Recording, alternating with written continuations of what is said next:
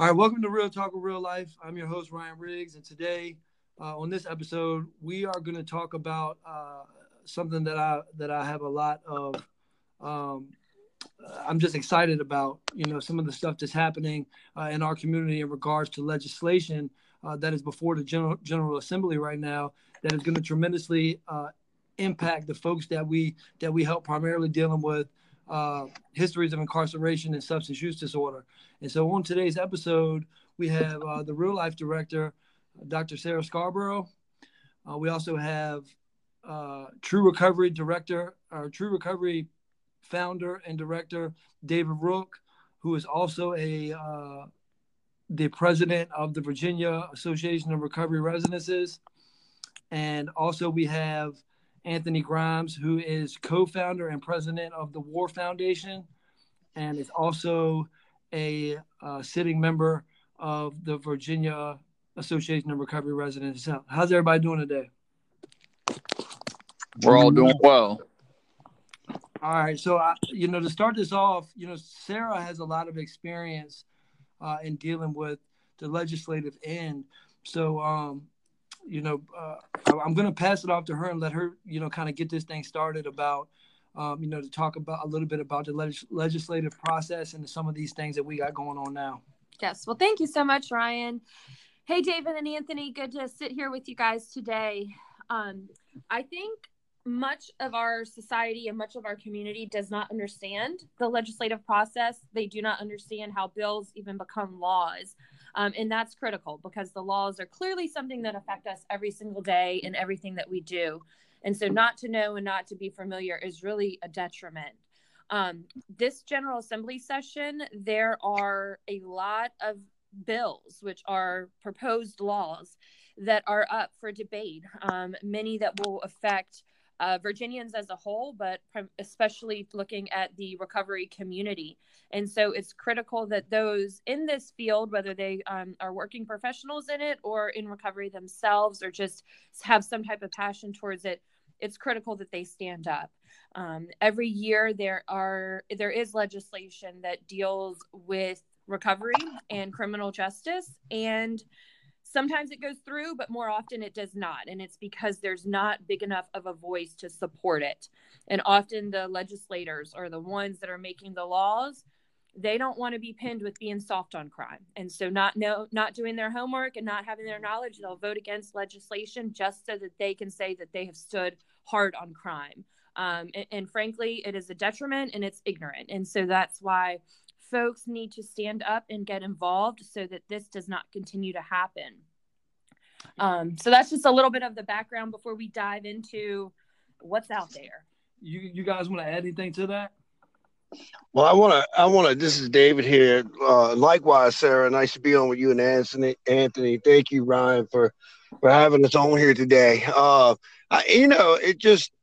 lot of it is ignorance. It's not understanding the population that we serve, and reintroducing these guys and girls to the communities. A lot of the laws are to their detriment and kind of put them behind the eight ball, for lack of a better term.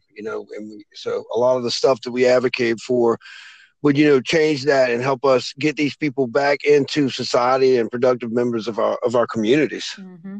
Anthony, you got anything? I got some stuff for later on. Okay. So I'll just add before we move forward, man, and start discussing these specific bills. Is I think historically people look at it as a recovery or a person with criminal justice issue, but ultimately these people are part of a bigger whole, which is our community, right? Like, so our community, and then even bigger, our society. So while people will act like these things don't really affect them, they really affect all of us, and our entire community and our entire society. So, hopefully, I'm just excited that, for the years that I've been affected by this, and also for the years that I've been able to work with people like you guys and Sarah on advocating for some change, that some of these things are, they're seeming to gain a little bit of more momentum. Like, I was looking on one of these bills on here, and it's being sponsored by a whole lot of delegates and a whole lot of people.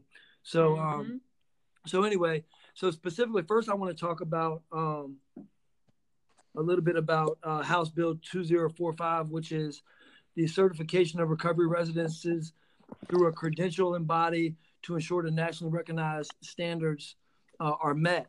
So, David, you being the president or chairman of the board of VAR, you want to give us a little background on this bill and kind of about what this is about? Right, I will. Well, first a little bit on Virginia Association of Recovery Residences. It's been a fledgling organization for about 7 years now, and we've been a group or a body of mostly made up of recovery home operators for the last little while, and we've really been focusing on standardized living for the people in recovery homes. So the whole idea behind the national standard is that we create a good ethical practices for running recovery homes, and that we create safe and supportive environments for those living in the recovery homes. This bill is generated out by the Department of Behavioral Health and Developmental Service, sponsored by Delegate Hurst, and it really is the beginning of kind of a credentialing through the state to say that these recovery houses meet the standard. Our hopes are that the state, when this law goes into effect, that the state will look to the Virginia Association of Recovery Residences as a credentialing body, and then we will credential people meeting the national standard. Looking far ahead, one of the things that we hope to be able to do with this type of legislation is come back and incentivize membership or certification, as in if those people with state licensing, counselors, treatment centers, maybe even probation and parole, saying that, we're not going to release funds, or we're not going to be able to refer to organizations that don't meet the standard. So the idea is that we protect the group of people that we serve. Okay. So Anthony, as a residential service provider, how does this play into, and not to mention, I know you've been a very active member of VAR. In fact, you've kind of been on the front lines with that, you and Kate. How does this relate to what you do with WAR, and, how may it affect the WAR Foundation or, the Central Virginia or Virginia region as a whole? Well, it's very big. First off, when I look at people with substance abuse disorder, the disease of addiction, recovery residences are at the front line of that. And, I don't view these people that we serve as, I don't view the state having a law enforcement problem. We have a health problem in this state. They declared that the opioid epidemic has brought on a national crisis. So when I think about a national crisis, I think about, we don't need to take steps in the right direction. We need to take leaps and bounds. The time to act is now. And, I was looking at some information on the National Council for Behavioral Health, and they've partnered with NAR in adopting, how we do that. And it talks about that the National Council recommends that states support efforts to adopt a common definition of recovery housing and establish a recovery housing certification program based on national standards. And, I am happy that the bill that has been introduced is stepping in the right direction. But from where I stand, I'd like to see more. I mean, I can't tell you how many probation officers and officers of the court and different faculties, don't have a definitive answer on who the good operators are. Over at VAR, we certify recovery residences by good housekeeping standards. Those standards aren't to say that this organization doesn't have nice housing, or that there's something wrong with the operators. It is to protect the individuals whom we serve. And I personally, from my standpoint, I would have liked to seen this go further with the state, and I know that this opinion may not be favorable on some of my counterparts, but from where I sit, we're not asking Virginia to do anything that hasn't been done. I mean, it's been done. I've got research on over 10 states that actually name the NAR standards as the credentialing body to the state affiliates to upkeep the standards, and the NAR standards were enacted in Congress June 13, 2018, HR 4684, that named NAR as the standards at which to uphold recovery residences. So from where I stand, I think it's a step in the right direction. But when we talk about a crisis and we talk about people's lives are at stake, I feel like we need to go further and make it very visible as to who the good operators are, who the bad players are, and come together and do our job to the clients in whom we serve. Okay. Yeah, I agree with that. So how does this, because of course we can sit here and from where we sit, being so fully immersed in this this type of stuff, we kind of know the lingo and are very understanding of what this means for us. But for the general person in the public out there, how does this bill, how does it impact the typical person suffering from substance use disorder? And I think that really what it does is through this certification, if you get this seal of certification, the seal of a good housekeeping, this approval, it basically says to the consumer that, this house meets a certain set of national standards, meaning that you're going to get a certain level of attention or care, or, and a certain level of rules are going to be followed. Standards are going to be followed. I think it's important to point out that NAR recognizes 4 levels of recovery residences, 1 through 4, 1 being a completely democratically run recovery house, 2 being a little more of a hierarchy, so to speak, 3 getting more into clinical services, and 4 would be considered, almost a full-fledged treatment center. So the levels will identify kind of, which house may be appropriate to go to. But I also think that there's kind of a misunderstanding about what recovery houses do. Most recovery houses range somewhere between $120 and $150 a week to live in. Most of your standard level 2s run somewhere in that area. And for that price, what you can get is communal living, drug testing, a safe and sober environment to be in. I think there's a misunderstanding of what sober houses are actually there to do sometimes. So I think that this will kind of, by standardizing it and having the levels laid out and listed, we're going to get a little bit more clarity on what can be expected when you go into one of these houses.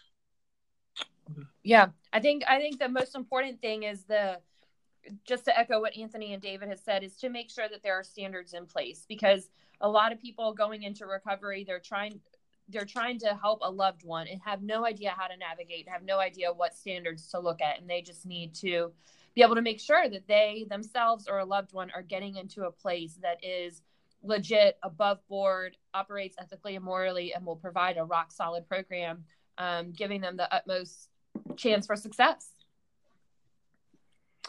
Yeah. And so, I kind of want to, so first I want to say that, I know each of you, and Sarah, of course, and I want to thank you for the services that you provide to our community, because,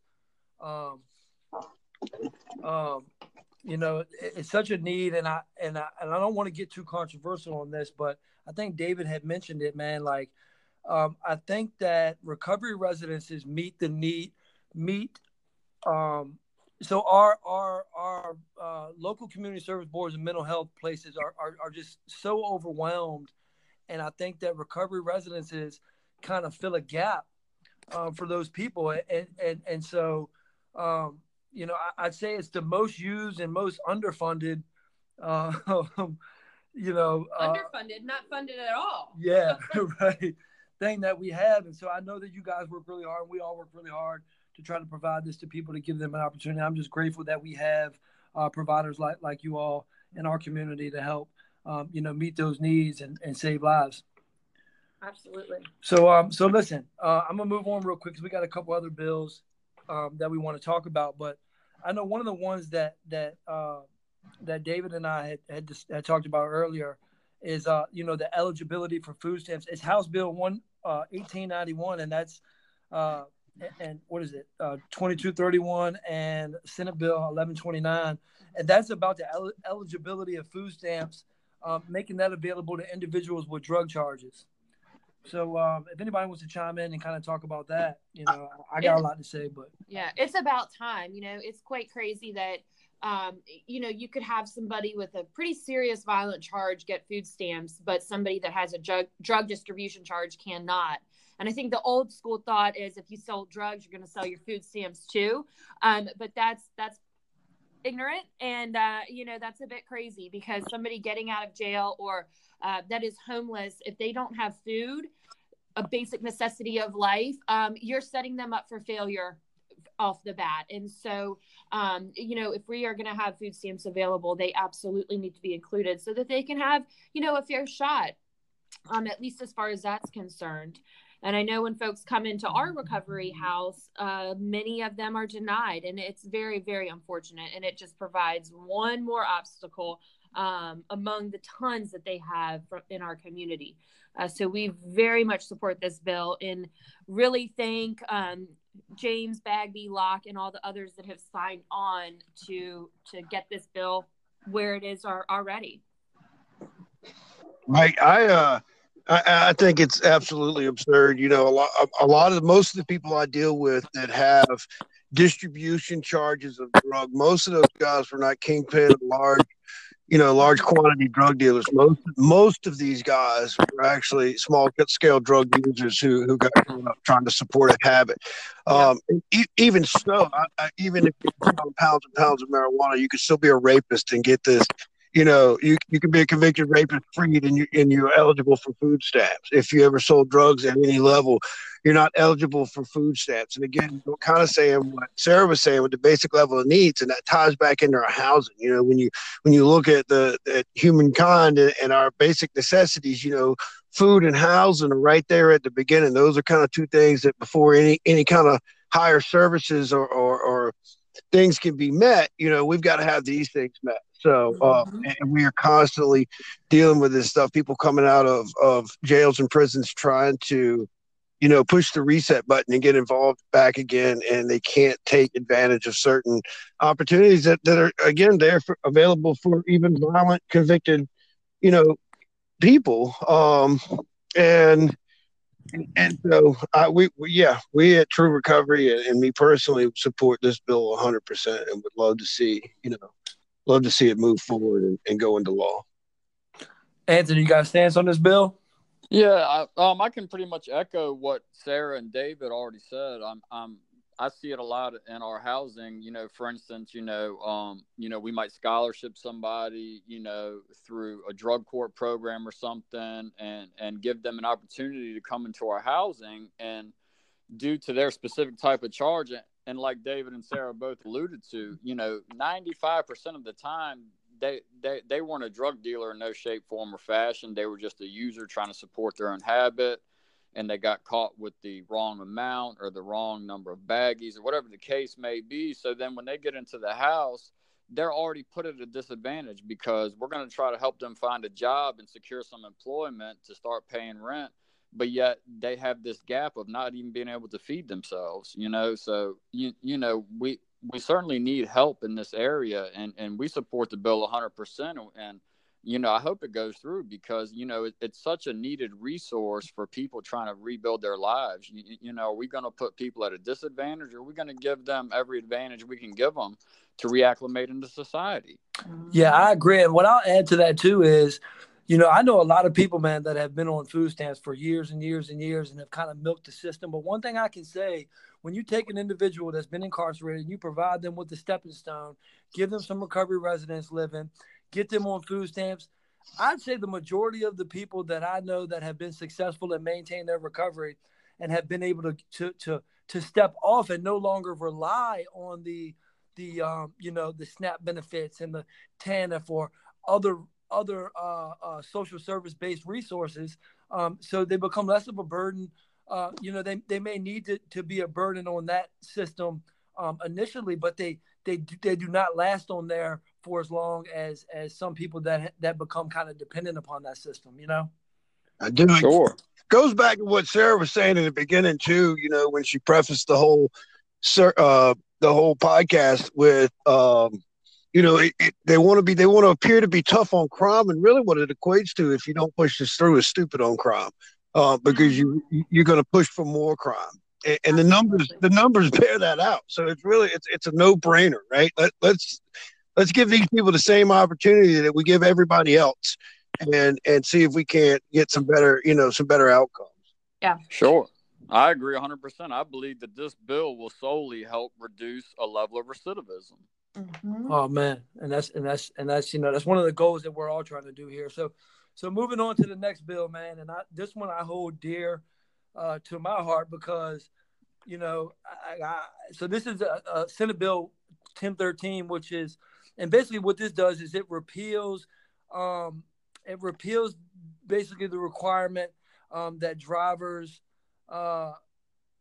be in a payment plan, or that their license gets suspended as a result of failure to pay court fines and things associated with convictions. And so, I can speak personally for me.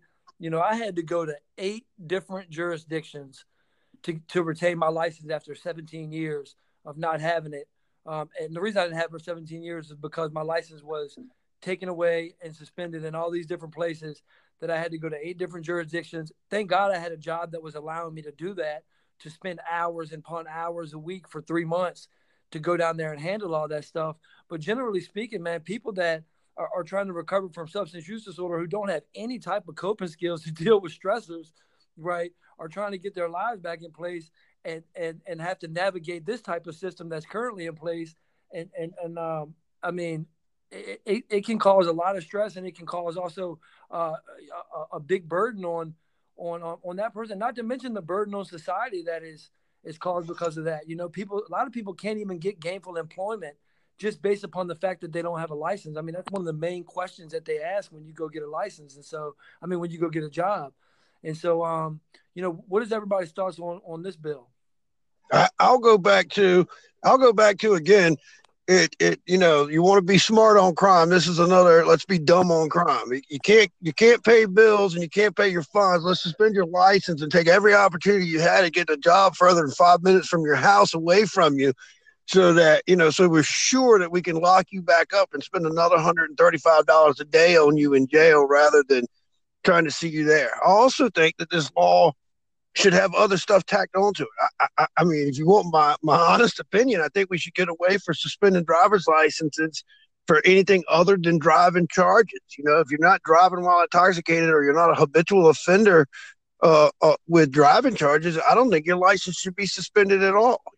We've got people getting caught with, minuscule amounts of marijuana, 1 or 2 prescription pain pills that don't belong to them, and we're suspending their license. We're giving them 5 years suspended. We're suspending their license, and I'm wondering why they're not regaining or getting back on top of life again. It blows my mind. Dumb on crime. Yeah, I agree 100% with David. I can speak from my personal experience. I have never had a driving conviction associated with any crimes I was incarcerated for. And yet when I got out of incarceration, it took me 18 months to get my driver's license back. I had to hire a lawyer. My courts were out of town.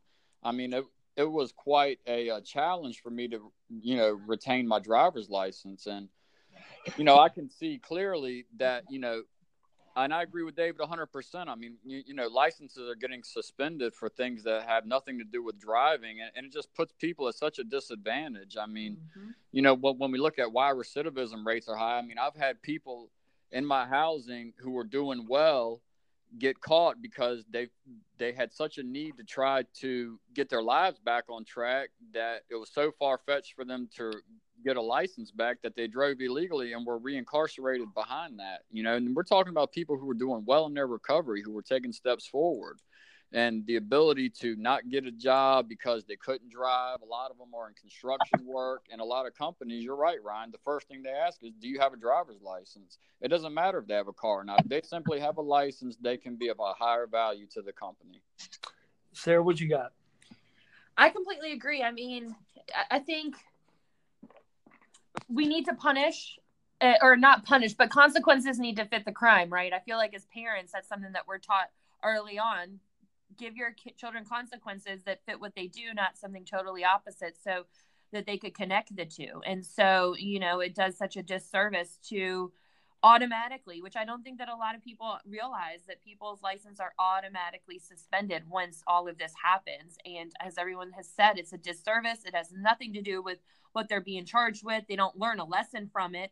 And the number of people that are currently clogging our system, costing us taxpayer dollars at the cost of $35,000 a year, that are behind bars for simply driving on a suspended license because they're going to work or they're taking their kid to a baseball practice, the numbers are so incredibly high. And so people are just going to have a much, much better chance of reintegrating and being successful and getting back on their feet if this common sense piece of legislation finally goes through.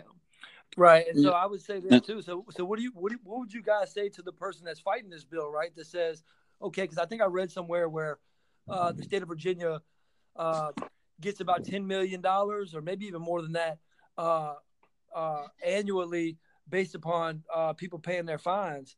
So what would be your rebuttal to that argument, that if we put this bill into place, what incentive do people have to pay these fines? Well, I mean, I'm going to tell you this, Ryan, that, you know, that's exactly why they suspend them, is because it's about money. They want to collect the money from these fines and whatever it may go to. Now, at the end of this bill, I'm reading that it says the provisions of the bill are contingent upon funding in a general appropriation act. Right. So I guess that means that if they're willing to kind of supplement that funding stream for the repayments of the fine, so kind of because I'm sure that the courts or whoever or the state has allotted funds that are available based upon in the budget based upon what they receive annually. Exactly. Right. Well, I think that we also need to look at the bigger picture here, because let's be honest, the people that are driving on a suspended license and because they're not paying, that money is not being collected anyway. So if they start driving legally, the roads are going to be safer. They're going to be driving more, which means they're going to be paying for gas. Virginia has a very high gas tax that we all pay at the pump. They're going to be purchasing cars. They're going to be going to work. So we're actually probably going to come out making more money if this goes through than losing money. And so I think that losing money argument comes from people who are just so stubborn and hard-headed and don't want to see people that have criminal convictions do anything good with their life. They're the same people that, try to stunt the system any way that you look at it, close the doors every which way. But I think if you look at the bigger picture, you're going to see actually revenues increase by implementing this. Agreed. A simple agreed, David. Agreed. I only got one job to say about it. I mean, tax paying, working, buying cars, spending money in the market, there's a great value to that. Mm-hmm. Yeah, yep. I agree, man. And so I guess there's one more bill that Sarah had pointed out that I think we need to talk about too. And once again, I just wanted to remind anybody listening that when I started this podcast off, we were talking about pretty much all of these bills that we've discussed today are basically they serve to kind of like mitigate disenfranchisement of people with crimes and that suffer with substance use disorder issues, man. And because that contributes so deeply to recidivating, back into incarceration or relapse. That if we're ever going to see any meaningful, sustainable, long-term, massive change, it's going to take a systemic change, from many different angles instead of, just providing services at the ground level like we do. There needs to be some big changes at how we deal with these laws and everything else. So I just wanted to remind everybody about that. And that's why we're discussing this today, is to kind of highlight those things because, all of us do this work in the community, but advocacy and influence and policy are like some of the biggest things that we all have a passion for. Absolutely. So, and Ryan, I will add real quickly to that.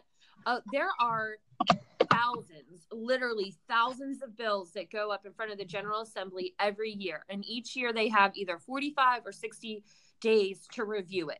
That's a lot. There is literally not enough hours in the day to review every single piece. And so often legislators will go by what they know, and what they know is what people tell them. Please vote for this. Please don't vote for that. So with the the people on the other side are the only ones lobbying and advocating on behalf of a bill or against a bill. That's how legislators are going to vote. And so for people that don't think that their voice matters, it absolutely does. I've worked at the General Assembly for a couple of sessions. So I know for a fact that people's voices are heard, and that is often how these elected officials make their decisions. All right, so check this out, guys. This last bill we're going to talk about, then we'll cut y'all loose. But it's House Bill 1861, and this is sponsored by Quinn Bagby. Is about the expungement of records for misdemeanors and felonies after 8 years of being off papers and having no further contact with the law. So what do you guys think about this one, and what's your experience with, having any type of record that needs expunging? Well, I'll say this is a long shot for Virginia to even introduce this bill, let alone pass it. But it's bills like this that will need to be most likely introduced time and time and time again before they're passed. I hope like heck it's passed this year, but folks that are following this one, don't be discouraged if it hadn't, because it's a little liberal leaning for Virginia in the way that legislation typically goes. But why not? Why, after 8 years of proven record of proven behavior, why would we continue to want to punish folks that have proven that they have made some mistakes in their past, but have absolutely changed? I think once again that this is a no-brainer, and would really help folks get to the next level if their record was able to be expunged. I love this bill so much, and maybe it's because I have felony records, but I've often thought about, how Virginia doesn't have an expungement process. I mean, really, in Virginia, the only way to get an expungement is if you were charged with something and it was no process or never convicted of. You can have it expunged that you were charged. You can never have an expungement, which means that basically you are defined by something you did for the rest of your life. I think that we as people in recovery are very familiar. We as people that work with people in recovery and those that are reentering society, formerly incarcerated people, work with those guys that we see miracles all the time, and we see people that have certainly turned the page and have gotten under control of their addictions and even some of their behaviors. And really we need to encourage this. We need to be smart on community. We need to be smart on society. And this is just, it really is it's a smart bill. It would help. We have moved in the right direction recently with, some people's rights being automatically reinstated. I recently was reinstated to be able to bear a firearm, which I don't know if I even want to buy a gun, but I'm a fully restored citizen. And the next natural, action would be to try to have an expungement. Unfortunately, as the law set in Virginia today, I can't have my record expunged. So I would support this. I don't think it affects me professionally right now, but I know that it affects many, many, many people in a negative way. Yeah, and I'll say this, man. I don't know if it necessarily affects me professionally, but it affects my life. I have, despite all of the things that just like you guys have done, we've all done a lot of work in the community to not only restore our own lives, but to help contribute to helping other people restore theirs. And this has been a life mission of mine, since I've been, on this journey. And God willing, I'll have 4 years clean coming up and haven't had a felony in 10 years. And but yet, when I go to, get my gun rights restored, or I go to do certain things, man, my record, they look at my record and they see, they see what they see, and it's like, despite all the positive things that I've done, some negative stuff that I've done 10 years ago. And I'll bring this up real quick too, before I, get some feedback from Anthony. But, I was stopped one time, man, like, I don't know, maybe about 6 years ago by the police. And, I guess I fit the description of somebody that was distributing narcotics, apparently. Now, mind you, at this time, this is a funny story, by the way. I didn't have a phone. I was living in a recovery house that I had just got into. I didn't have a phone. I didn't even have a wallet or an ID. I didn't have money. I had literally nothing in my pockets. But because when the policeman pulled up my record and saw that I had a federal distribution charge from 2001. Now, this was in the 2012 or something like that. That he was like, they did not believe the fact that I was not the person that was doing this, harassed me, kicked me off the property, told me I'd be trespassing if I ever came back, and so, despite all the evidence showing that, that I wasn't doing this, I mean, they just based upon my record, they said, don't you think it's funny that you're a convicted drug distributor, which that's a whole nother issue. Cause like you said, David, it wasn't even like what it sounded like, but they completely profiled me based upon that, So anyway, what's your experience with this, Anthony? I'm a big fan of it. I know for me personally, even though it may not affect me today, I know that there are certain jobs and certain things to where I would need an expunged record in order to even apply or be a candidate for. And what I mean by that is that I have some younger men and women in the houses who are convicted felons, and they're 18 and 19 years old, and they're getting a year and two clean. So if they stay the course, by the time they're 30, they could have an expunged record. What that means is that if you work for a big construction company and you can't pass a background check, especially to go on a federal base or something of that nature, that they can't fulfill that task. So, I see the long-term benefits of this especially for people like us who are in recovery, who have put all this work in to rebuild our lives. I feel it gives us, an advantage for our future. All right. So I wanted to say thank you, man. It's been a very intriguing conversation, talking to everybody. And, I'm so grateful to be able to have the three of you on the show. And, before we get out of here, I just want to give you, I know you guys are, like I said before, part of this movement, this grassroots movement to kind of help, people that suffer from substance use disorder and criminal justice issues, incarceration. So what you got going on at True Recovery, David? Anything you want to talk about before we get off of here? Well, briefly, one thing I would like to say before getting off of here is that if you're listening to this and you haven't been involved, reach out to those advocates, reach out to me, reach out to Sarah, reach out to Ryan, reach out to Anthony, get involved, call your delegates, find out what's on the table, help us make some, smart decisions and get some smart legislation passed. With True Recovery, we are now managing 144 beds, recovery beds in the metropolitan area. We're excited about that. We do have some projects that we're not really ready to reveal quite yet, but more will be revealed. So, stay tuned to us. Thank you. Okay. And Anthony, what you got? First off, I'd like to say thank you to David and Sarah and yourself, Ryan. It's been a pleasure being on here with you.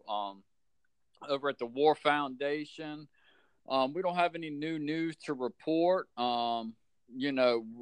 are just continuing in our mission to help people. But as a whole, I'd like the community to know that, over at VAR, the Virginia Association of Recovery Residences, we're a nonprofit and we need the help of the community. This is something that 5 operators and 10 about this thing can, we need a lot of help, because we need support and, we need for this to be something that everybody gets involved in. I mean, I can't tell you how many people who know somebody or have directly been affected by the disease of addiction. This is something that's a family disease. It's not an individual disease. And all the people affected, there are ways to get involved and be supportive. And, we would just like to ask everybody to stand up with us and help us in this fight. All right. Well, before I give it over to Sarah, I just want to congratulate you, Anthony, on your big milestone in recovery, man. And I know that tonight you'll be getting your 4-year medallion, and I just I want you to know that you've been an inspiration to me and a lot of others, in this area, and have helped, set the example of what breaking free from the bondage of the things that we deal with looks like. So, congratulations once again, man. And thank you for just being such a strong presence in the community, more so with action than with words, man. And, and I love that. So thank you. Well, thank you so much, Ryan. I appreciate it dearly, my friend. Congratulations, Anthony. Well, thank you, Sarah. I appreciate it. Yeah, congratulations, Ant. Thanks, David. So I guess to wrap things up, for anybody who wants to learn more, as David said, we're all tagged in this on Facebook, and so you are more than welcome to reach out to any of us. We have joined forces and are having an advocacy day at the General Assembly on Valentine's Day. So it's an easy day to remember. Valentine's Day is the only day that the General Assembly, or the only holiday during the General Assembly. So we picked that day because it is a fun day to be down there. The legislators go all out in decorating, and so it's just a real fun day. But we will be asking legislators to support the bills that we have discussed today, as well as several others. You'll see information about all of that on our Facebook prior to us going down there. So we hope that you will join us on the 14th at the General Assembly from 9 to 1. More information is on Real Life's Facebook page under Real Life Community Center about that day and how to be involved, to just come down and just ask the legislators who are making these decisions to vote in favor of these bills that will have an absolutely amazing impact on many of our citizens here in the Commonwealth. All right, so listen, man, thank you guys again for coming out. I really appreciate you. And, I look forward to seeing y'all as we continue to travel this journey of, helping the people in our community. So thank you for coming on the show. I really appreciate it. Thank you, Brian. Thanks everybody. Brian.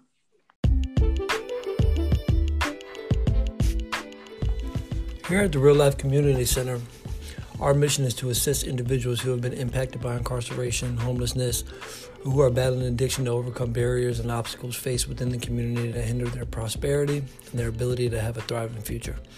Our vision is to walk alongside our clients, to see them grow into prosperous and thriving life, while highlighting the barriers associated with those exiting incarceration and overcoming addiction in order to reduce the negative stigmas and stereotypes. Every day, men and women looking for second chances and redemption walk through our doors. They are seeking hope, motivation, and skills in order to make that change. Through community partnerships and financial investments, Real Life is able to provide clients specifically with what they need: intense case management, an expected mothers program, recovery housing or housing referrals, mental health services, classes and groups, job preparation and placement, transportation assistance, substance use disorder support, educational opportunities, a clothing closet, a computer lab, and more. And most important, unconditional love and support. All donations directly support providing services to further our mission of assisting individuals who have been impacted by incarceration or homelessness, or those battling a substance use disorder, to overcome barriers and obstacles faced within the community that hinder their prosperity and ability to have a thriving future. If you would like to donate to Real Life Community Center, you can donate on our webpage, www.reallifeprogram.org/donate, or you can donate directly through the Anchor.fm app or listening platform. Don't miss the McShin Foundation's second annual A Night for Scott this Saturday at the Salisbury Country Club. Hi, I'm Jill Chickowitz, Scott's twin sister. 2 years ago, my brother tragically lost his life to an accidental overdose. But through the Scott Zabrowski Scholarship Fund, his big heart lives on. Join me this Saturday for delicious dinner, live entertainment, a silent and live auction, and incredible guest speakers at A Night for Scott. Get your tickets today at eventbrite.com and search A Night for Scott. Together, we can end the stigma and fight for tomorrow.